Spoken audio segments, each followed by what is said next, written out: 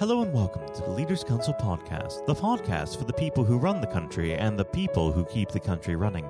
You join us in yet another sunny day here in an empty capital. I'm Matthew O'Neill, and today, as always, we ensure that we have a variety of distinct perspectives on leadership. First, we're joined by Rachel Cocking, Director and Head Coach of Christchurch Tennis Club, a tennis facility in Dorset. Rachel, hello. Hi. Thank you for coming on the program today. Now, normally we charge straight on to the subject of leadership, but considering the ongoing COVID-19 situation, I'd be remiss if I didn't ask you how this has affected your business. Yes, it's been a very challenging time recently, but we had some fantastic news just the other day from Boris Johnson that tennis is now actually able to come back. So on a very slow and steady rate, but we are actually able to open up our tennis courts again for recreational play, which is superb news. So it's just a step in the right direction, but considering everything that's happened, we're one of the lucky few in the sports industry that can make that happen. There's quite a lot of clubs around the area that obviously they're still closed down, and it's such a shame. So it has had a massive impact of the local community, but it's starting to turn a corner, which is really positive. Now, of course, this will have taken a sizable dent out of what you would have assumed would have been coming in over this earlier period. Was it earlier enough in the year that it didn't make as much of a difference as it would, say, if it was in July? Or is this something that you're going to have to really push to try and make up in the coming months? I think it's something we're going to have to push. We run an outdoor facility, and we had one of the worst winters we could have ever had. And unfortunately, our sort of ability to play in that time was restricted. So now we've had the most beautiful weather. It's been absolutely gorgeous out there, and haven't been able. Yeah, and we haven't been able to play. We have got a running joke between us tennis coaches that the day we're allowed to go back out there, it will rain. We're hoping it stays sunny and bright.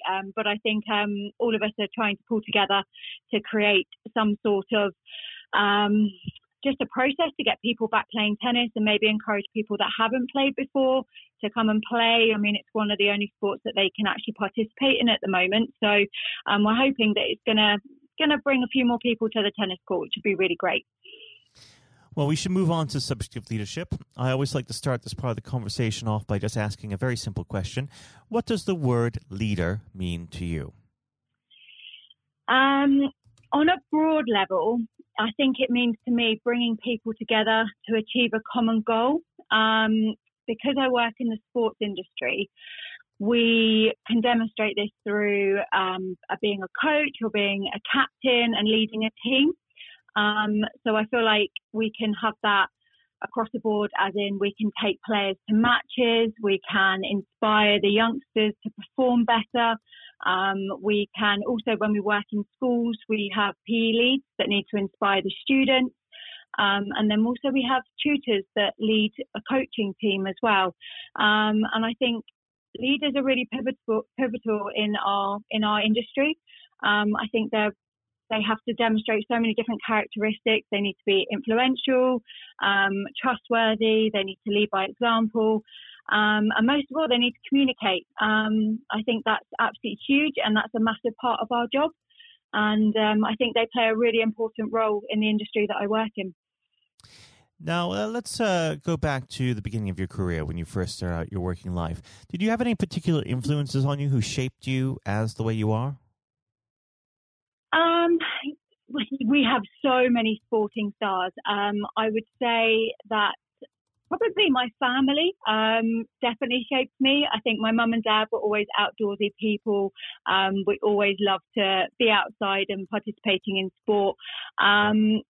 I would say more recently, I've had more people around me to shape me. I'm very much involved with the She Rallies campaign with Judy Murray. And I think that she has been a phenomenal leader and somebody that I really aspire to be like. She's been doing some fantastic things in this period, and I think she really excels in her job, and she's just so open and she's just so accessible to people and so honest. And I think that's something that's really admirable in her. Now, of course, leadership comes in different forms. What would you say is your particular leadership style? I don't think I fit into the normal democratic, autocratic sort of style. I'd say I'm very much more of a coaching style leader, purely from my background of being a coach. Everybody that works for me and with me, they're part of my team. And I like to be able to coach them in what they do. And I know how capable they are. And they just need the guidance there to support them. So I think my coaching style comes through in the way that I lead my team. And I think that's a way to allow them to develop as coaches themselves and to become the best that they can possibly be. It allows them the freedom, voice, and as long as they're meeting sort of the values of the company, I can feel like I can trust them to make good decisions and progress in their career as well. Now, of course, people can't always meet up to the values of their companies. Sadly, there is, from time to time, disagreement or a conflict. How do you resolve conflict within the workplace? It's a very tough question. I think you have to come back to the values, and I think you have to sometimes, as a leader, stand up and make those tough decisions. And I feel that if you've got a team that you are working with and there's one person that maybe isn't able to meet the values, then you've got to have a tough conversation. You've got to give them an opportunity to explain, and you've got to help guide them as much as you possibly can. But sometimes the fit isn't right, and you need to have that conversation to allow them to move on. And more often than not, as a leader, if you're pointing out the fact that someone's not quite fitting, they're probably feeling it too. And I feel that sometimes once you have that conversation, it's a tough one to start. You often find that actually the feelings are mutual, and actually you can support that person then maybe in a new career, a new change for their life, which would make them excel at something different or in a different company. So I think it's about communication and sometimes having tough conversations and just trying to work out what is best for both parties, really. Of course. Now, unfortunately, our time together is starting to draw thin. But before I let you go, I'd like to go through some quick fire questions with you. Number one, who inspires you in the world today? Judy Murray, already mentioned. Secondly, if I asked you to objectively identify the greatest leader, living or dead, who would that be? Jadine Ardeen at the moment. Why is that? Purely because of her openness and communication skills. I think she has just been able to just inform everybody in an honest and humble way. And I think that's really quite unique. I think that's really special what she's been able to achieve. And she's an inspiring character in what she's done, and been able to lead her team of New Zealand. I think it's been incredible. Now, unfortunately, we've run out of time, but before I let you go, what does the next 12 months have in store for Christchurch Tennis Club? Well, hopefully lots and lots of tennis. Hopefully the tournaments re-establishing themselves, our Dorset leagues, etc. So I'm really hopeful just to get our juniors back and playing. We had some fantastic players entering some national events. We have our club level tennis, our coaches on court, delivering in the local schools. So just more tennis, more people playing, and hopefully we get to go for a little trip to Wimbledon at some point, which would be fantastic. When it reopens. We shall see when it reopens. Yeah. Well, Rachel, it's been an absolute pleasure having you on the program, and we have to have you back on the show when things get back to some semblance of normalcy. Rachel, thank you. Thank you. That was Rachel Cocking, Director and Head Coach of Christchurch Tennis Club. And now, if you haven't heard it before, is Jonathan White's exclusive interview with Sir Andrew Strauss. Hello and welcome. I'm Jonathan White, and today we are joined by Sir Andrew Strauss, former captain of the England cricket team and former director of cricket at the ECB. Sir Andrew, thank you very much for joining us today. Real pleasure to be here. Thank you. The pleasure is all of ours. You know, and you've had a distinguished career, as I said, both on and off the pitch in English cricket, recognised not least with your knighthood for services to sport just last year, so congratulations on that. Yeah, thank you. Now, there have been ups and downs in the career, like any career, including public and private disagreements with certain individuals. And on that front, I think what everybody wants to know, have you finally forgiven Marcus Trescothick for giving you that stupid Lord Brocket nickname? Well, my recollection was that it wasn't Marcus Trescothick who gave me that nickname. It was actually Mark Butcher. He's to blame. You know, I think there were a lot of people. It was the senior England teams at that time who wanted to sort of put me in my place and make sure that I didn't get above my station. So thankfully it didn't particularly stick other than within those group of players. And you really did try and get on their nerves by getting above your station because, of course, in your first outing, you went on to score 112. Now, am I right in saying this, perhaps, that you only got there because Michael Vaughan did himself an injury? Well, that was the reason I got on the pitch in the first place. Yeah, absolutely. I mean, you know, it's often sort of misunderstood or misjudged the role that luck plays in an international career or sporting career, full stop. And, you know, I was waiting patiently in the wings for an opportunity, and it didn't really seem like an opportunity was going to come along. And then, you know, I've only got injured in the nets, and there was my chance, and I had to kind of grab it with both hands if I could. And you certainly did. What was it like then to see your name being put up on the Lord's Honour Board after your first appearance? Yeah, look, I'd just been transported to a completely different world almost. I was a Middlesex player, I was captain of Middlesex, all my focus was on helping Middlesex sort of win the championship and whatever. And then a week later, I've scored a test century, which is something I'd always dreamed out, you know, literally all my life. And then the thought of doing it at Lord's in your first test match. I mean, it was literally the dream. So, and then suddenly I started thinking, wow, hold on, potentially I've got a whole England career ahead of me and everything that entails. So it was a real shock to the system. But I suppose what I was grateful for was that I was relatively old, probably not the right way of putting it, but I was 27 years of age. I was pretty comfortable with my own game. And I was also, I think, mature enough to understand that this was a great opportunity for me, but not to get carried away with it, which is unfortunately what happens with a lot of younger players. Without a doubt. And I think in those early years of your career, it's so important, I think you'd agree, especially when you're learning from other more experienced people. And this can be true of any field, whether it's sports or politics or business, to have somebody there that you can rely on or look up to for guidance. In those early days, was there somebody that you could say to this day that, thank goodness they were there for you?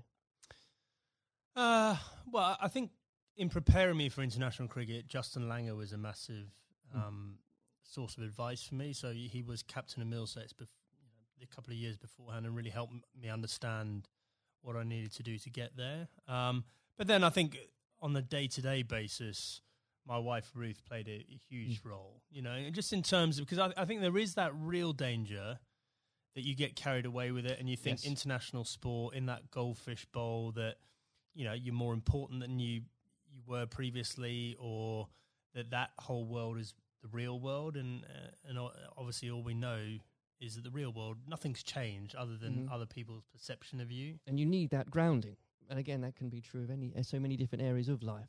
I think so, yeah. I mean, very easy to get caught up in it and end up doing different things, being with different people, sort of trying to enjoy everything that goes with international cricket rather than focusing on the actual international cricket. And itself. In those early days, Andrew, there were lots of examples where you could have got carried away because that team accomplished so much. I think for a lot of people, the 2005 Ashes series is one of the greatest sporting moments of this country's history. Now, we could chat for hours about that, but I know I wouldn't be allowed to, and you've got other places to be, so we can't do that. But if I may, I would love to ask what your highlight was personally for that, but perhaps more importantly, as a team, how were you able as a group to deal with the pressure no doubt you were feeling? Yeah, well, the pressure is like nothing else that I experienced before or after, because, you know, I think it's easy to forget how how much of a holy grail the Ashes was back then. You know, we hadn't won it for so long, and it seemed like we'd come up against these invincible Australian teams year after year. So, you know, the closer we got to it, the harder it became. I remember Ashley Giles walking into the dressing room for I think it was in the final day of the series, and I looked at him and he looked absolutely terrible, like just white of a sheet, grey. He looked like he'd aged about 5 years. I went, God, Charlie, you're not looking too good. And he went, yeah, it's not surprising. I haven't slept for 8 weeks. And I went, well, join the club. You know, and I think we'd all been sort of living this behind our own closed doors. And it's just an extraordinary thing. And without doubt, the highlight was, number one, drawing that game at the Oval to make sure we won the Ashes, but also the day after, you know, that open-top bus parade around London, and to understand that we'd broken out of the cricket bubble, that just general sports fans or just people that were interested in seeing England win at something were all engaged and completely besotted by the whole thing. I think that's such a key point, because there were so many people back in 2005 that may have not even given cricket a second glance, and it put a whole new generation, especially of children, school kids, into loving that sport. And so beyond the actual competition itself, what a fantastic thing to be able to say was accomplished for absolutely. Everything you say there is absolutely right. Like we just sort of opened the doors of cricket to a whole new generation. But probably more importantly, it was the one and only time in my life that I got papped outside a nightclub that night when we were celebrating. You know, I felt like I'd really arrived as a celebrity. Yes. It only happened for that one night, unfortunately. But I did ask for a highlight, and if you didn't perhaps give a specific one on the pitch, so I would suggest perhaps that catch at Trent Bridge. No. I mean, the catch at Trent Bridge was, you know, you see a ball, you stick out your hand and it goes in. I think my personal highlight was I scored 100 in that fifth Test match under real pressure, and that was one that, you know, that wasn't a moment, that was a number of hours, and I had to dig pretty deep to do that. Now, obviously, not that long later, and you were lucky enough and the privilege, I'm sure, no doubt, to serve as captain. And whether you like it or not, you become the focal point of criticism. You were looked on, up to, and relied upon to be strong, especially when the going gets tough. You become a leader in many senses of the word. During your time as captain, what qualities does one require to fulfill that role? Well, a fair amount of resilience for starters. You know, you're absolutely right. You know, I remember when I got the role, it did feel like the biggest sort of poison chalice of all time, and that, you know, sort of a litany of England captains had sort of been churned up by the job prior to me taking over. So there was that sort of realization this is going to be a tough thing to do, and you're going to have to dig pretty deep. But I think actually the most important thing was sort of just pushing all that noise to one side and just clarifying, okay, if I'm going to do this job, what is it that we really want to achieve out of this? And so suddenly that becomes a bit more exciting and a bit more enticing, the idea of, well, we can do something that's never been done before here, and I've got the opportunity to play my part in that. So, you know, I think that was a big part of it for me. You know, I think a lot of those qualities around leadership, I don't think you have them until you're in that situation. Absolutely. And it's very hard to prepare yourself properly for those sort of situations. And when managing a team, you're required to manage, of course, what some people could call big personalities. Others could use different, shorter words. How poisonous can it be, when players, and indeed, and this applies again to so many different areas of life, when individuals think they are perhaps more important than a team? Well, I think probably worth broadening out that a bit. You know, I think there are all sorts of different people that you have to sort of contend with in a team environment, and the job of the leadership or the management is to try and sort of gel them all together and get them bought into what you're trying to do and whatever. So, you know, there are some people that are a bit more self-absorbed. There's some people that are slightly more maverick in the way they view the world. There's some people that are very quiet. There's some people that are, you know, perhaps very worried about what might go wrong. and so you've got to try and understand all these people individually and try and get the best out of them. But there was definitely a line there for me in terms of embracing difference up to the point where someone following their agenda was going in a completely different path from the team's agenda. And, if and when that happens, that should be a problem for a leadership. And if it isn't a problem, then you're not doing your job properly. Absolutely. And with all that in mind, actually, and perhaps this is a bit of a mean question, but what advice would you give to others in a similar position, leading a team, being looked up to? What would be the key advice you'd give to them, and that you couldn't really do without it? Just generally about leading a team? I think so, Okay, yes. Number one thing about leadership, I'm absolutely certain about this, is that the people you're leading need to know that you care about them.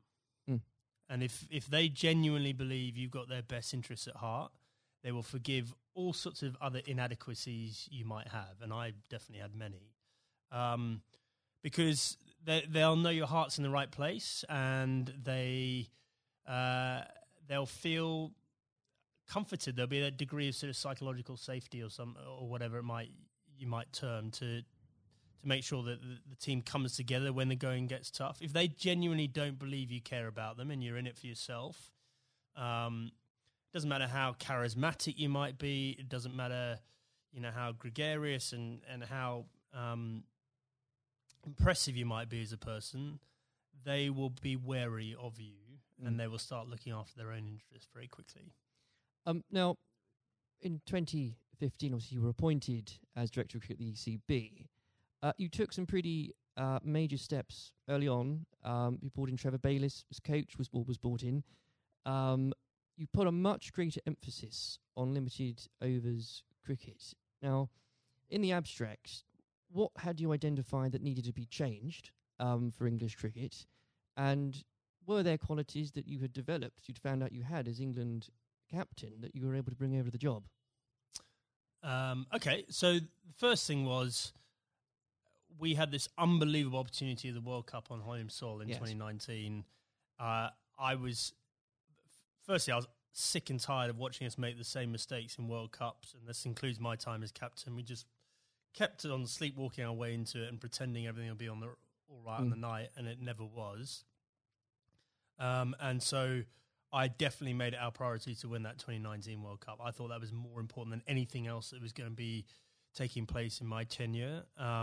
And I knew in order to do that, we had to completely shift our perception of white ball cricket. Quite a radical shift from what we were coming from. Yeah, but the rest of the game had moved on. Yeah. And the rest of the game had understood that white ball cricket was playing an increasingly important role in both financially, but also in terms of players' focus and interest. Yes.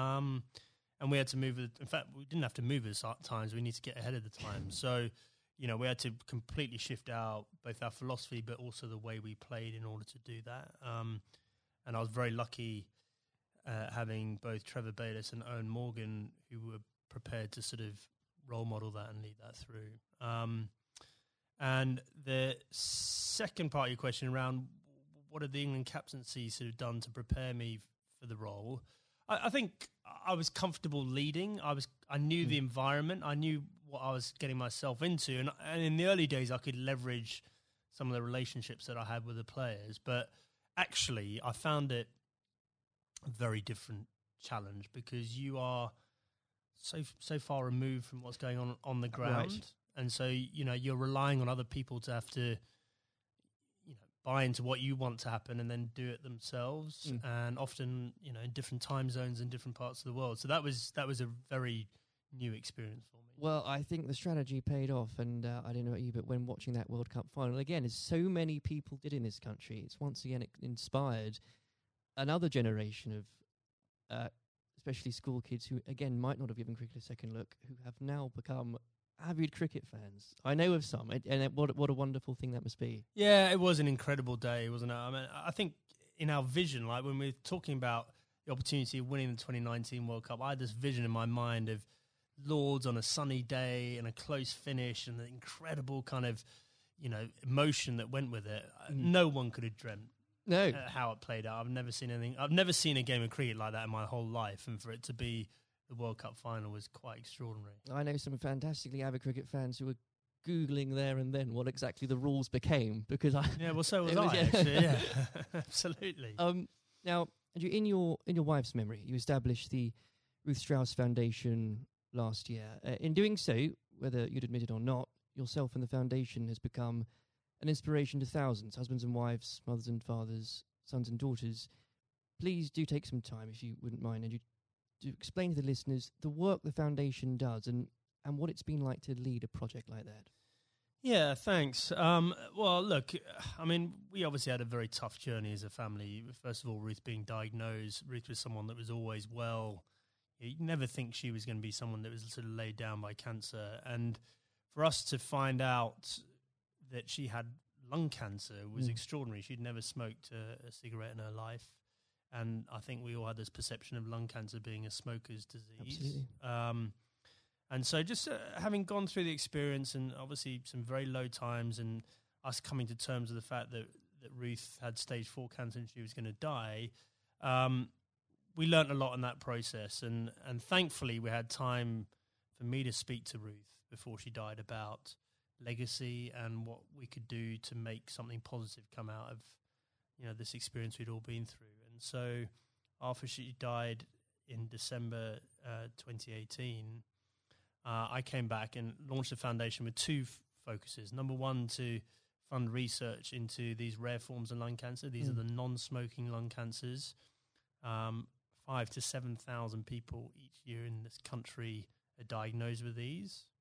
No one knows why they're getting them, but they're on the increase, and it's young women that are affected more than men. Extraordinary numbers. Yeah, I mean, in the list of top 10 cancers, it's number 8. Rare forms of lung cancer, number 8. So it's not really rare. It's probably a misnomer, but it's we're really lacking in funding and understanding.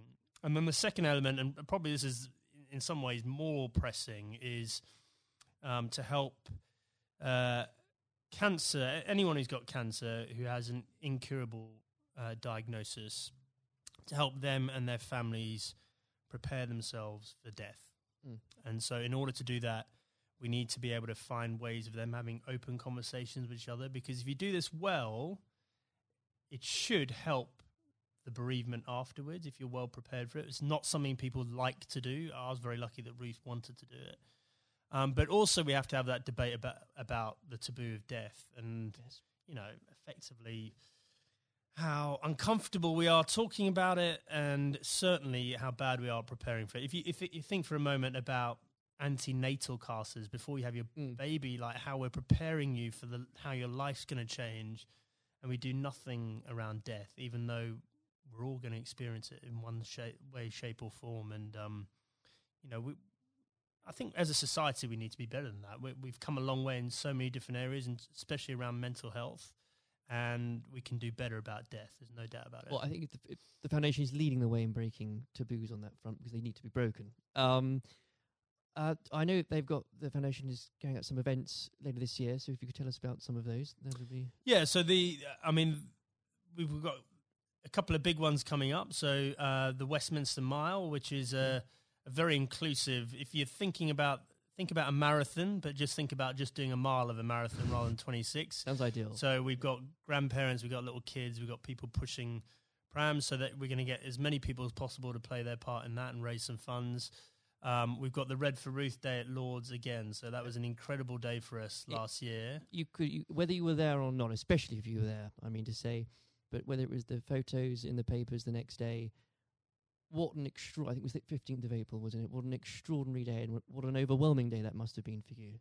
Yeah, absolutely. Well, I mean, an Ashes Test match is a big day anyway, and then for us to have that extra element of the Red for Ruth Day, and to see the wave of support, myself and the boys were incredibly profoundly affected by that in a good way. We felt so much love and support there. And then the foundation is directly benefited hugely by the funds raised. And we want to take it up a gear this year and make it more of a community thing, not just the the day at Lords. I even saw some of the stuffiest members of the MCC, Andrew, wearing red. So what an extraordinary thing. Yeah, well, a lot of them wear red trousers anyway, I think. But no, absolutely, they were right behind us, and we really want that to be something that's embedded in the English summer, just like the McGrath Foundation Days in Sydney in Australia. Well, it's been a complete inspiration, and I very much hope we can talk about that perhaps late in a few months as well. Absolutely. Before we go, as I'm conscious of the time, it's also an exciting year for domestic cricket, not least because of the introduction of the 100, not without its critics, Andrew, I know you're a big proponent of it. The Blast has clearly shown that the short form of the game has brought cricket to a new and growing audience, exciting games. What do you say to those that ask, why do we need the 100 as well?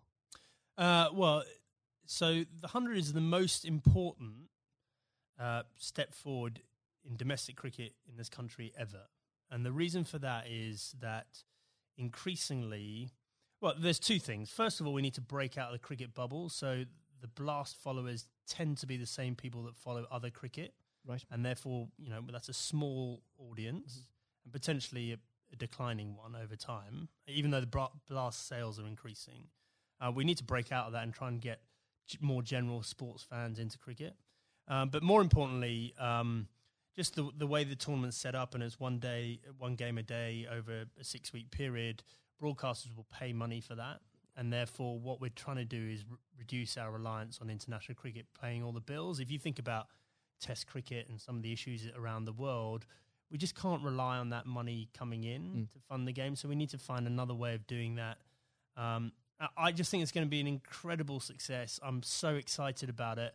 I know there are people that are worried about it, but in 2 or 3 years' time, we're going to have our own short form tournament that will rival the Big Bash, and we'll be moving towards the IPL. And those are two enormous events out there, and we can have our own version of that ourselves. I can feel your enthusiasm for it. As an Essex fan, I'm still stumped as to, I think I'm going to have to choose between either supporting a team based at the Oval or a team based at Lords. I'll get over that, but I'll have to do it. Well, surely it's got to be the Lords one, right? Of course. Yeah. Sanju, it's been an absolute pleasure discussing that and everything else with you today. Thank you very much. Cheers. This has been the Leaders Council podcast. Thank you for celebrating excellence in leadership with us. I have been your host, Matthew O'Neill. Until next time, goodbye. Thank you for listening to our podcast. The views expressed within the podcast do not reflect the views of the Leaders Council of Great Britain and Northern Ireland, its parent company or subsidiaries, members of staff, other guests, or any other person therein associated.